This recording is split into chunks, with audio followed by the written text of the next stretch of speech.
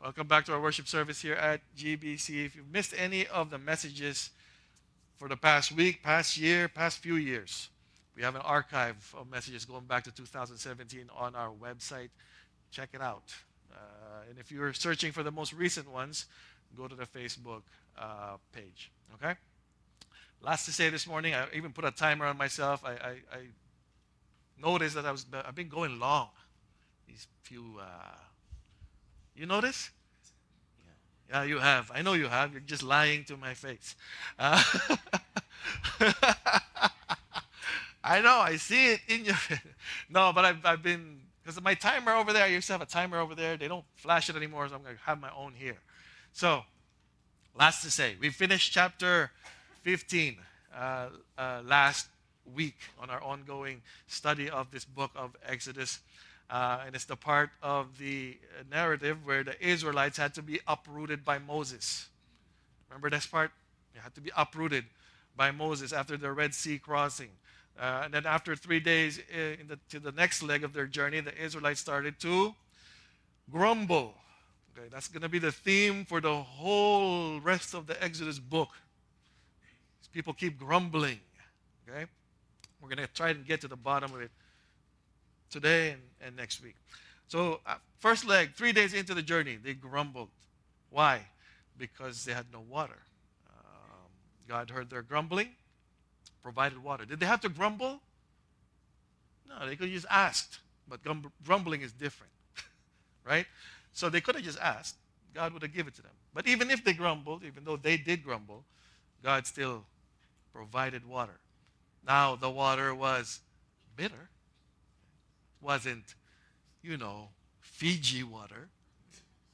Fiji, that's my favorite bottled water. $8 a little bottle. It's crazy. But it's good water. It wasn't like that. But God provided water. And then they grumbled. It was bitter. They grumbled. So what did God do? Sweeten the water. Grace right away in the desert. And mercy, by the way. So God redeemed the water in Marah, turned the bitter into sweet. But once again, I kind of refocus people here. The focus is not on the miracle. I know a lot of people read Exodus, they all see the miracles. But the focus here is not on the miracle. First, it's the fact that God didn't just drown them in water because of their grumbling. And second, God led them to bitter water to show them something else, to show them that He still had to remove some kind of bitterness in the hearts of these people. And it was evident because of their grumbling. So grumbling was the sign. Grumbling was the symptom that God still had to work in the hearts of the Israelites. But God had mercy. God had mercy over them. At the waters of Marah. And it didn't stop there. God's mercy showed up again when they left Marah, when the Lord made a statute and a rule for them. The Lord said, if you will diligently listen to the voice of the Lord your God and do that which is right in His eyes and give ear to His commandments and keep all His statutes, I will put none of the diseases on you that I put on the Egyptians, for I am the Lord your healer. Mercy again, right? And notice that God didn't say, I'm the Lord your Savior, I'm the Lord your Redeemer, because that's not what He's doing here, right? He already redeemed them, He already saved them. Now He has to heal them, right? Why? Because they still had something, and it showed in their grumbling, something in their hearts that still need healing. So in doing so, God again not only showed mercy, but He also gave them grace. Because after that, He led them to Elim. And Elim, there was 12 springs of water, palm trees, the works.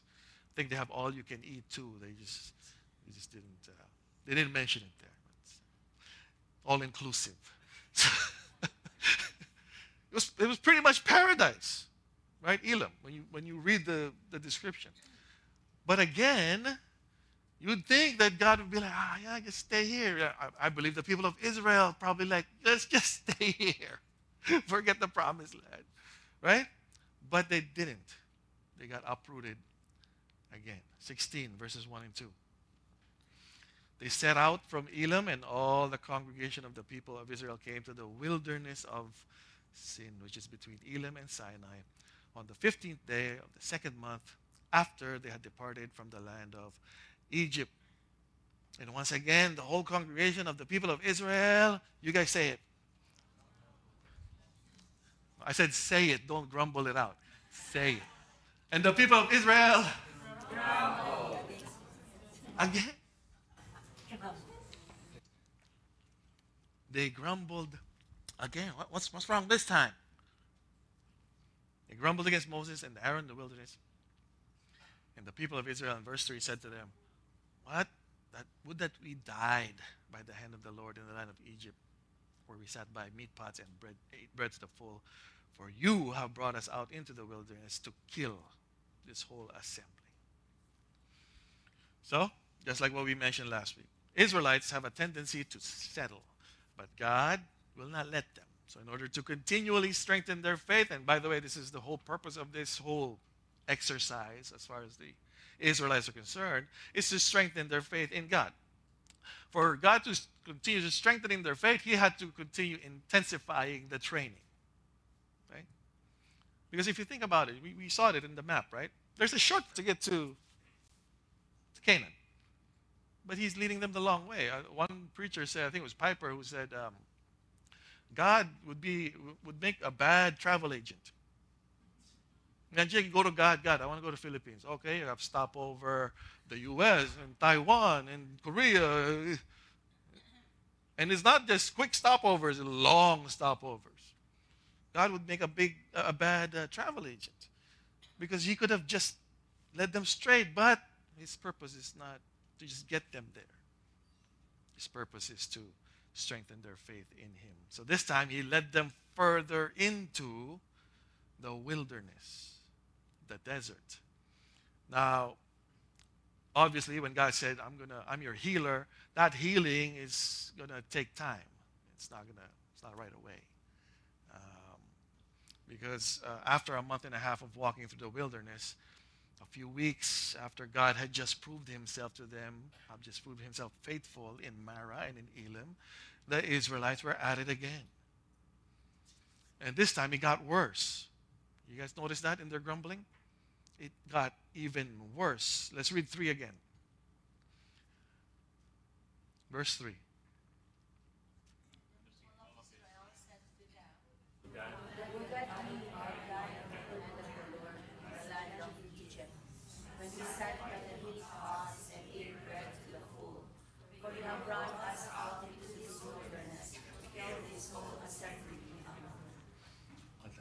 I'm a parents, okay? So we have kids. My kids went went through a stage where when you bring them to like a vacation, like Wonderland or what is it, Niagara, Great Wolf Lodge. Instead of thanking you, enjoying, you don't want to be here. I don't want to be here. Really? That's what it sounds like here, right? I don't want to be here, God. Just let us die in Egypt. Because there we had meat pots and ate bread to the full. Are you serious here? Do you guys read this? If you guys read this and you imagining it, they sound like rumbling, whining children. Who here hates whining children? I can't stand it anymore. I used to be able to put up with it. Now if I just hear it, I just want to blow up. I just want to just choke somebody, right? That's something in me. That's bitterness in me that needs to be worked out. But that's what I hear here. Is whining overprivileged children. That's what it sounds like to me. And it's funny because I hear myself like that sometimes. When I feel as if though I deserve certain things just because. And what's worse is this. I noticed that about myself after I came to this country. That I whined more when I came to this country. Even the Philippines. When I'm thinking about the Philippines, we had nothing there. Well, nothing. Well, we had something. Like, we weren't like living in the street. But as a kid, and you see all these other kids having their toys, and you know, I would ask for Transformers. I would get nothing. Look at my dad. Look. I bought you the toys, not the ones that I asked for. Right? We didn't have it. We didn't have it. But I wasn't whining back then because I knew that this is it. This is the best that my dad could do. But when I got here, somehow my whining, my grumbling got worse. What's the problem? Right? What's the issue? The way I see it is this, and you're going to have to listen carefully because this is, it might get a little bit confusing. The way I see it is this. This is the big problem with the human heart. It's a hard problem. Grumbling is a hard problem. That's what God is trying to get out of the Israelites, right? This is the way I see it. Our contentment for the things of this world gets less and less. Our level of contentment for the things of this world gets less and less the more God blesses us. Doesn't sound right. Or let me say another way. We get more and more discontent the more God gives us material things.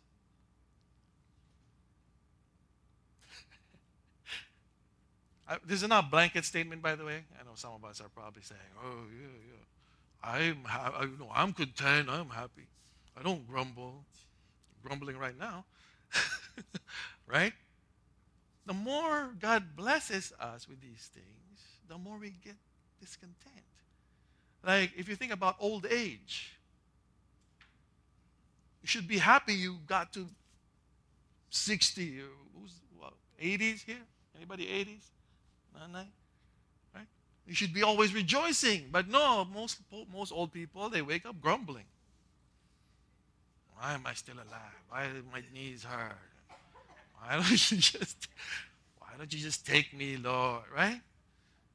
But that's how it is. The more we get blessed by God, the more we are discontent and the more we grumble. So instead of feeding our contentment, material and even some physical blessings often feed our discontentment.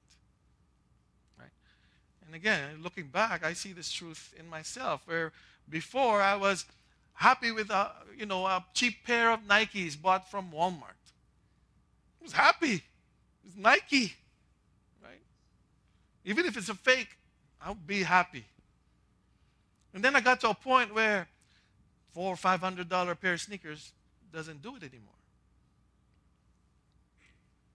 It's more blessing, but my contentment is less. Right? And you look at the same pattern in the Israelites. Okay? First, they grumbled in Egypt. We're in slavery. Help us. God said, I heard your cries. I'm going to send Moses. Got him out. 3 days of freedom after crossing the Red Sea. Grumble in Mara. God, what did he do? Redeemed the bitter waters. A month, and then sent them to Elim. A month later, grumbled again. In where? This time in the wilderness. If you keep thinking of it, you keep looking at the pattern. After that, in the wilderness, what do they want now? Food. Right? And again, they didn't have to grumble. They could have just asked. But they grumbled, like overprivileged, whining children. After food, they get to Mount Sinai. What did they grumble about next? You guys know the story? Moses taking too long up there, Aaron. We're bored. Can you make us a God? Because this God that Moses is talking to, he's taking too long. Make us a God that we may worship. Now they want a God. It's crazy how this pattern is evident, and you see it today, right? You see today that God's goodness is almost always, often taken advantage of by the people that he's blessing. Sad to see, but that's what it is, right? But God, um, when it comes to his patience and mercy, he always comes through. His patience is so long when it comes to these grumbling people. Um, so when they get to, you'd think that when they got to the wilderness, you'd think that they would at least given God the benefit of the doubt that he would provide. But no, they didn't. They grumbled. They leveled up their grumbling. They even accused God of killing them. Um, they doubted the goodness of God in their grumbling. So much so that they're telling God, Pharaoh's better. Pharaoh's better. Egypt was better. And again, it was there's a purpose. God has a purpose in all of this, and hopefully I'll get to it today, because this is pretty long. So at the point of their journey, God, again, is revealing some kind of bitterness in their hearts, and also revealing their lack of faith in him. And I think C.S. Lewis puts it, and it's not C.S. Lewis per se. This came from a paraphrase from a movie based on C.S. Lewis. Okay? This is what it says. I'm not sure God wants us to be happy. I think he wants us to love and be loved. But we are like children, thinking our toys will make us happy and the whole world is our nursery. Something must drive us out of that nursery and into the lives of others, and that something is suffering. God made them go through, led them deeper into the wilderness so that they can experience suffering in order for them to be healed. Now, when we think about that, we hear that.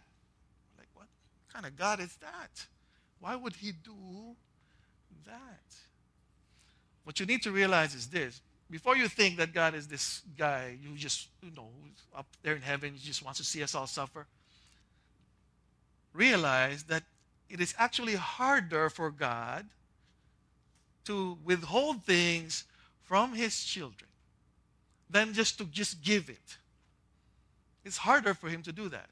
Why? Because God, by nature, is a lavish giver. You can see it in the Garden of Eden. Eat from all the trees. All of them. Except for one. He didn't say, eat from one and stay away from the rest. Eat from all. Except for one. He's a lavish giver. It's harder for him to withhold things rather than just give it. Right? But he's also a lover. And it's in his nature to love. That's why he has to withhold things from us. Parents, I don't know, parents who love their children, let me qualify it that way. There are some parents who don't love their children. Let me qualify it. Parents who love their children would want to just give their children every time the kid cries. Yeah. Oh, you want this? Okay. Okay.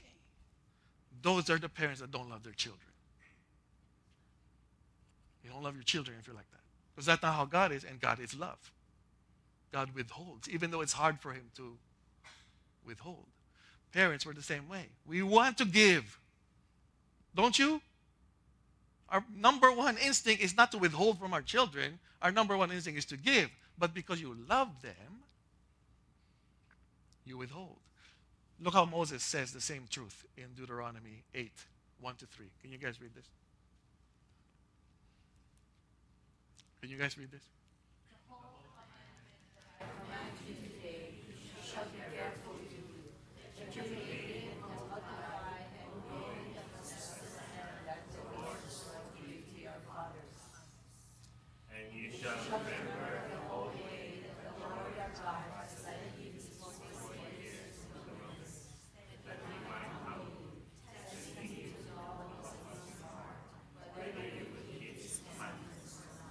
Read this part carefully.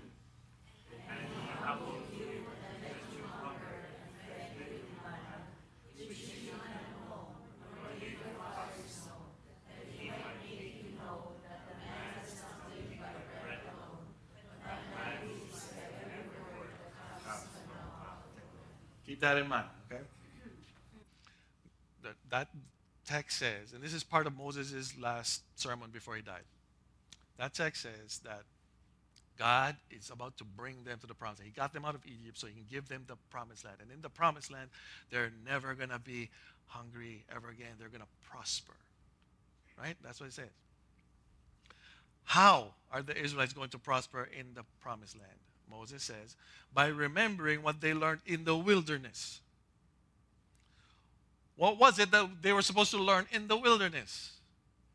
Humility, obedience, and faith. Right? That was the thing that they were supposed to learn in the wilderness. That was the thing that God was training them for in the wilderness. And I've said this before, God's ultimate purpose in saving mankind is to restore that loving and trusting relationship he once had with human beings before the fall. In order to do that, human beings need to know and trust God for who he really is. And for that to happen, God needs to allow man to experience some suffering so that they can realize and experience what it means to be apart from God. And take again, verse 3 of the chapter 8 in Deuteronomy. It says, God allowed the Israelites to go hungry so that they may realize that man does not live by bread alone, but man lives by every word that comes from the mouth of God.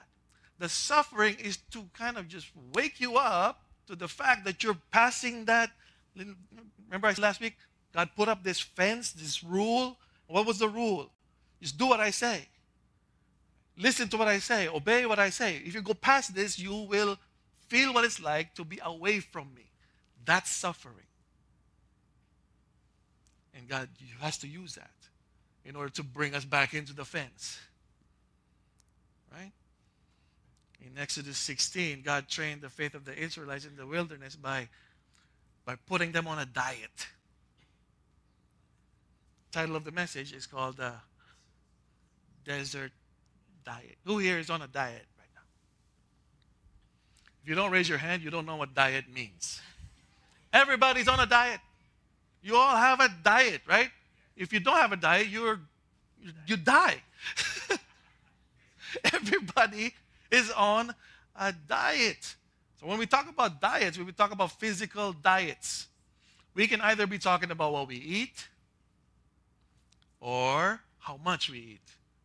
That's what we're talking about when we're talking about physical dieting, right? So if your goal is to lose weight, there are different types of diets. I'm sure you've heard of all these diets before. Some of you have tried all of them. I've tried all of them.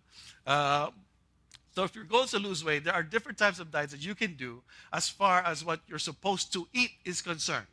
Right? So what do I eat if I want to lose weight? So there is the South Beach diet.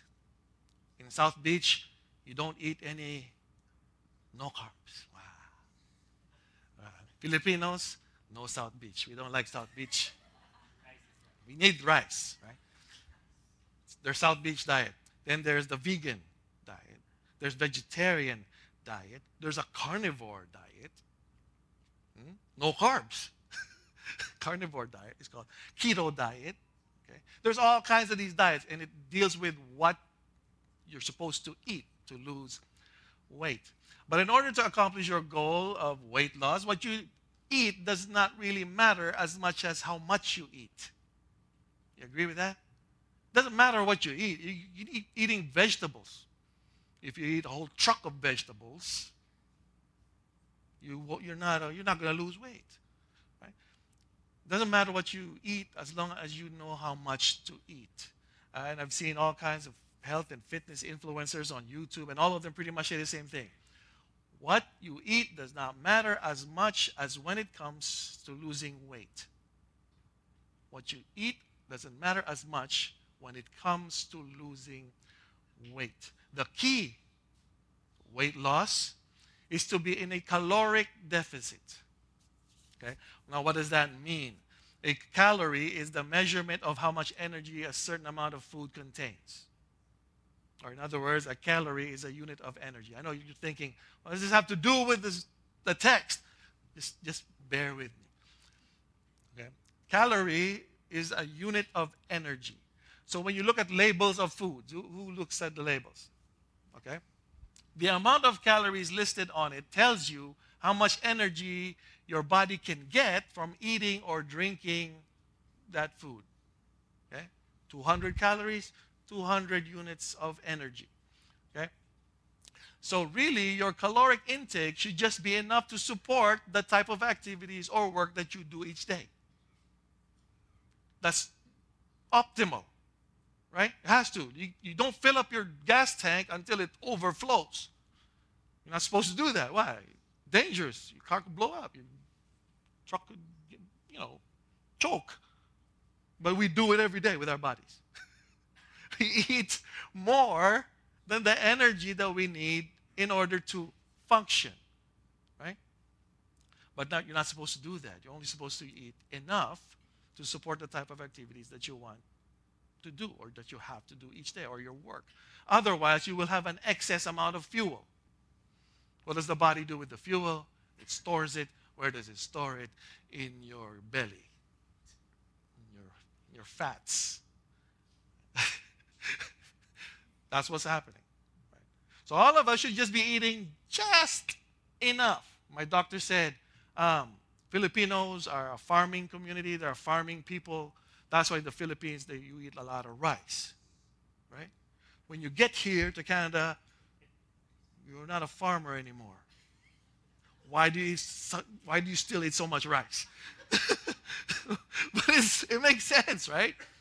You're only supposed to eat what you have. And when you do that, your body functions optimally. Better. You feel better when you do that. You feel better if you just eat a certain amount of food at an all-you-can-eat buffet instead of, I paid $20, I better eat the whole buffet. You get it, right? The problem with that is that food is good. Eating food is good. Right? Amen? Everybody here is such a, I don't do that. All right. We love eating food. So our tendency for good things is to what? Abuse it. Eat more than what we're supposed to. Now couple that with inactivity. So not only do you put so much fuel, you don't burn it. Right? You think watching TV is enough to burn it. Some people Google that. How much calories do I burn watching TV?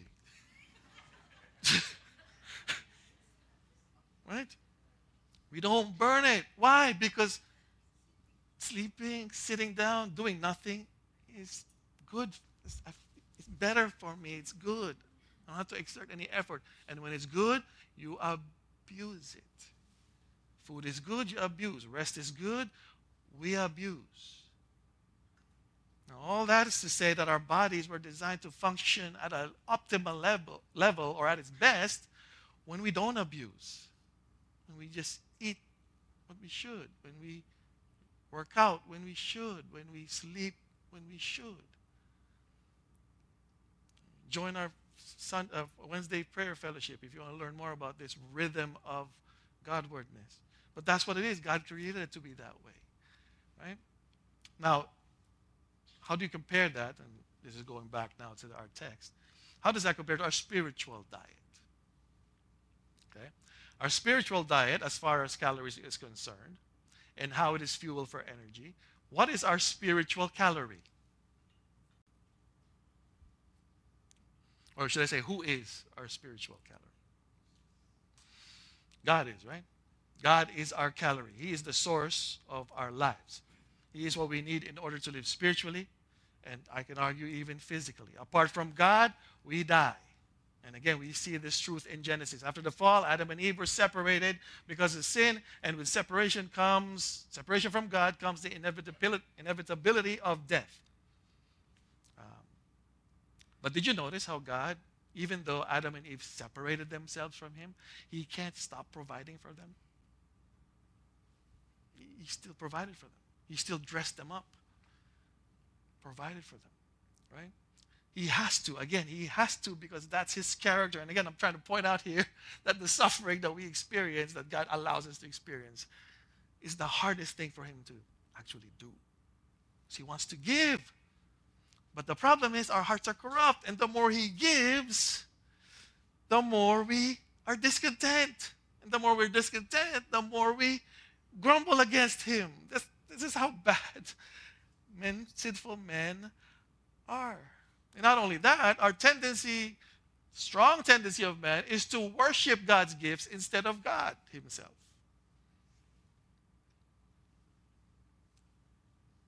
But God, in his grace and mercy, again, still found a way for man's relationship with him to be restored.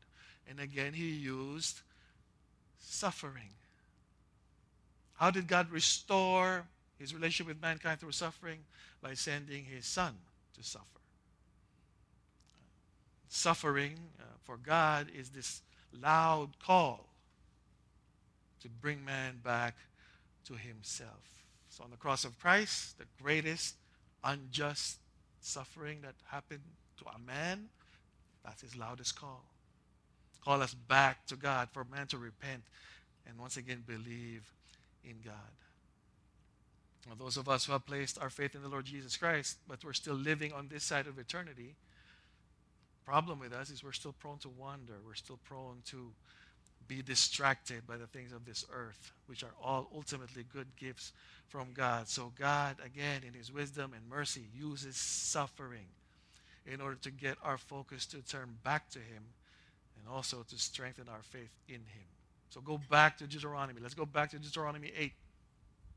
This time, I'm going to read 7 to 20. For the Lord your God is bringing you into a good land, a land of brooks, of water, of fountains and springs flowing out in the valleys and hills, a land of wheat and barley, of vines and fig trees and pomegranates, a land of olive trees and honey, a land in which you will eat bread without scarcity, in which you will lack nothing, a land whose stones are iron, out of whose hills you can dig copper.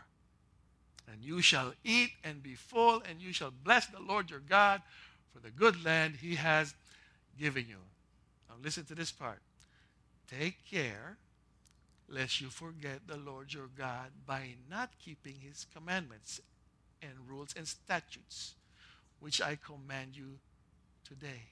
Lest when you have eaten and are full, and have built good houses, lived in them, when your herds and flocks multiply, where your silver and gold multiply, all you have is multiplied, then your heart will be lifted up, and what? And you forget the Lord your God, who brought you out of the land of Egypt, out of the house of slavery, who led you through the great and terrifying wilderness with its fiery serpents, scorpions, and thirsty ground where there was no water, who brought you water out of the flinty rock, who fed you in the wilderness with manna that your fathers did not know, that he might humble you and test you to do you good. In the end, beware lest you say in your heart, my power and the might of my hand have gotten me this wealth. You shall remember the Lord your God, for it is he who gives you power to get wealth, that he may confirm his covenant that he swore to your fathers as it is this day. And if you forget Lord your God and go after other gods and serve them and worship them, I solemnly warn you today that you shall surely perish. 20. Like the nations that the Lord makes to perish before you, so shall you perish, because you would not obey the voice.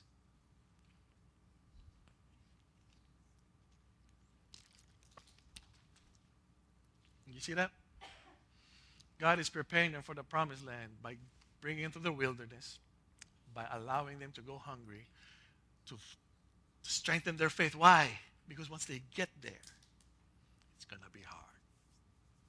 Why? Because it's going to be so good. And our tendency when God blesses us, the more he blesses us, the more we grumble. And we don't grumble against Moses. You read that in the... You don't grumble against people. You grumble against God. So hopefully you follow that train of thought. Leading them through the wilderness for 40 years is because the land that God promised to them is good. They can prosper. They can have unlimited bread. No physical lack, material provision. They can eat and be full. Sounds like Canada. Doesn't it? Come on, don't like nobody wants to look at me straight in my face. Doesn't it sound like eat and be full?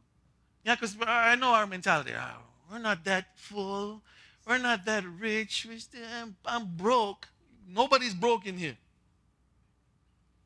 You were brought here by God to be blessed by him. See that? Look, we have cell phones that are ringing even though we're in the service. We have some of us have 5 cell phones, 3, 4 cars, 2, 3 houses. And yet, you still grumble. God is preparing the Israelites to deal with prosperity, to deal with his goodness. There's a reason why we need glorified bodies when we get to heaven. Because with our bodies right now, the goodness that God has will kill us, will crush us. So he has to give us glorified bodies in order to be able to enjoy him forever. That's why here, he's doing the same thing. He's trying to protect us from his goodness because of our corrupt hearts. We turn that goodness and we abuse it.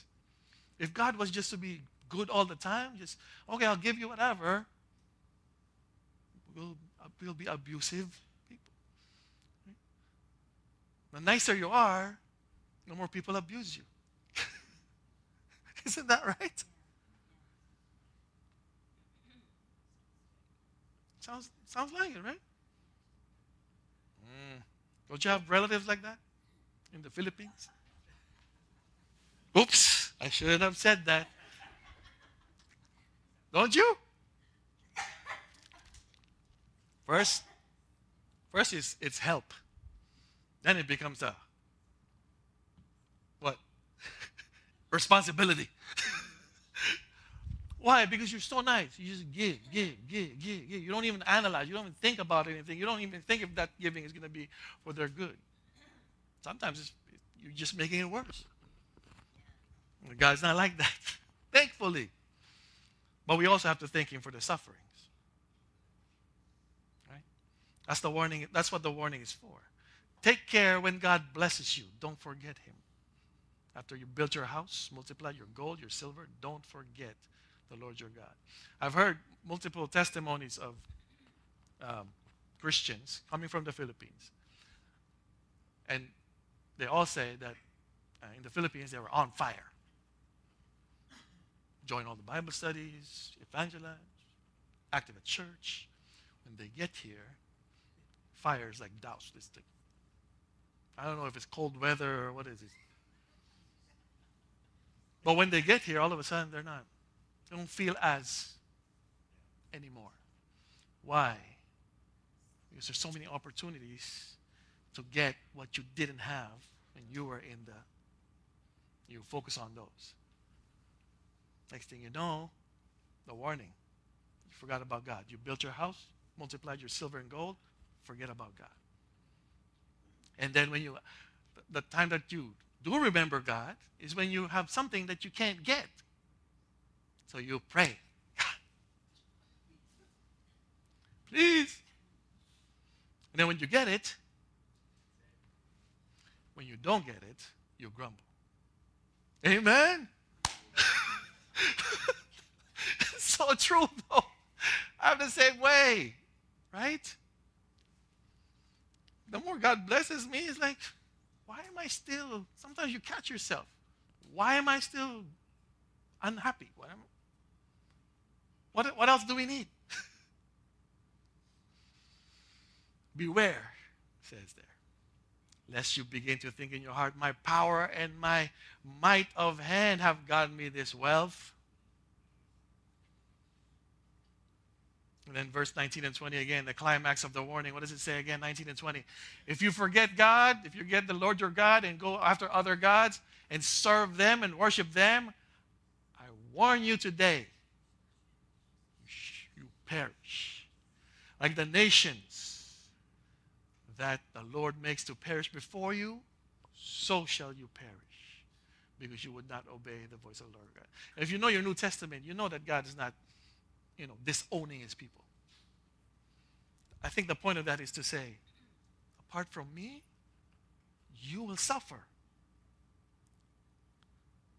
So when you experience suffering, that means you just passed the border. Come back. Come back. Don't keep going that way. You're just going to end up suffering even more. Remember what I said earlier about the root of the problem of the Israelites, which leads to their ever-increasing and intensifying grumbling. It's our heart's tendency to be increasingly discontent the more God blesses them. That's why we think about all these things to do. I was just introduced to ChatGPT. Anybody know? ChatGPT. AI. Version 4 just came out. And I have an essay to write, so I'm like, oh, perfect. You know what ChatGPT does? It's like a Google on steroids. That's what it is. So you can tell it, okay, I need to write an essay on, the book of Exodus. It needs to be 10 pages, double-spaced, whatever. Write it for me. It writes it for you. Takes everything in the internet, any information on Exodus, puts it in a nice essay form, and then writes it for you. Wow. You can use your phone. Take a picture of your fridge. Click, what can I make from all these ingredients from the fridge? It'll tell you. Oh, you have eggs? You can make scrambled eggs. Oh, you have milk? You can do this. Wow. So I was talking to Alvin's son-in-law last night about it. What do you think is the implications of that? What do you think that is? It's this times, okay? It's our golden calf. Don't you get it? It's an all-knowing being. It knows everything. You can ask it anything. It knows everything. So people whom God gave skills to, when it comes to programming and computers, used it to create a modern golden calf. So that they can have a God who knows everything and can tell them what to do, and they don't have to do it. And they need something, it'll just give it to them.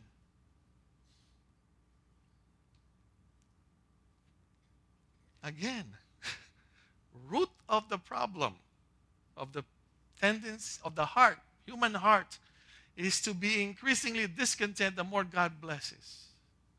The more God blesses, the more we come up with some crazy stuff to do against God. Right? Turn women into men, men into women. It's true. Where did that come from? Right? Smart people thought of that. How did those people get so smart? God gave them that. But they use it against him. ChatGPT. List goes on and on. That's the tendency of every human being, even for those who call themselves Christians. Right? We are so easily distracted by the things of this earth. We are like children who are so easily entertained and so easily pleased by trinkets, so much so that the instant God withholds anything from us, we whine, we grumble like overprivileged, spoiled brats. Instead of rejoicing and praising God for all his goodness he has showered upon us, from the time we were born, we whine and grumble at the one thing he wisely withholds from us, And that's in order to protect us from our own selfish greed.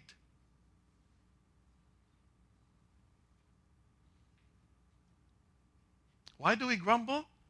Because of that. Because God's been so good. And because He's been so good, we feel privileged that anything that we ask, He should give. He better give. If He doesn't give, grumble.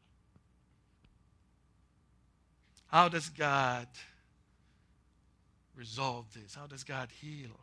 And let me echo the words of the Apostle Paul. Romans 7:24, Apostle Paul said, "Wretched man that I am, who will deliver me from this body of death?" Because I struggle with it every day. Do you? Anybody else? I struggle with it every day. Right? That's why I hate being just sitting in front of the internet and watching YouTube. So all these things pop up. Right? You search for one thing, next thing you know, 10 of those things pop up. And it feeds you, and it feeds you, and it feeds you. And what does it do? It feeds your discontent. Well, how come God didn't give me that? Why did He just give me this? Does it work? Yes. But I want that. So what do? Grumble. My neighbor has an electric car. I don't have one. God. Meanwhile, you have 5 cars in your garage. Wretched man that I am, who will deliver me from this body of death? Every day, we're all tempted to grumble. I'm tempted to grumble out of discontent at the 10,000 blessings that God has just given me. Imagine if you put it that way, right? We grumble for one thing, but we forget the 10,000 things that God has given you just on that day. What's wrong? God? Right? Only God can help this bitter spirit, the grumbling hearts, and He does it by training. And He does it through a desert diet. You want to know what desert diet means? You want to know what the desert diet is? Who wants to go on a desert diet? Nobody? I almost came in. I looked for recipes for manna. There's recipes for manna on YouTube. There is. It's like little crackers with honey. It's true. You can make it. You can make it. I almost came in and made some. Will you eat this for 40 years? Oh, you want quail too? Right? Who wants to go on a desert diet? Come back next. And bring. And stop grumbling about the length of the sermon. 48 minutes. So I'm good. I stayed on time. Amen? Let's pray. The Lord bless you and keep you. The Lord lift His countenance upon you and give you peace. And give you peace. And give you peace. The Lord make His face to shine upon you. And be gracious unto you. And be gracious. The Lord be gracious, gracious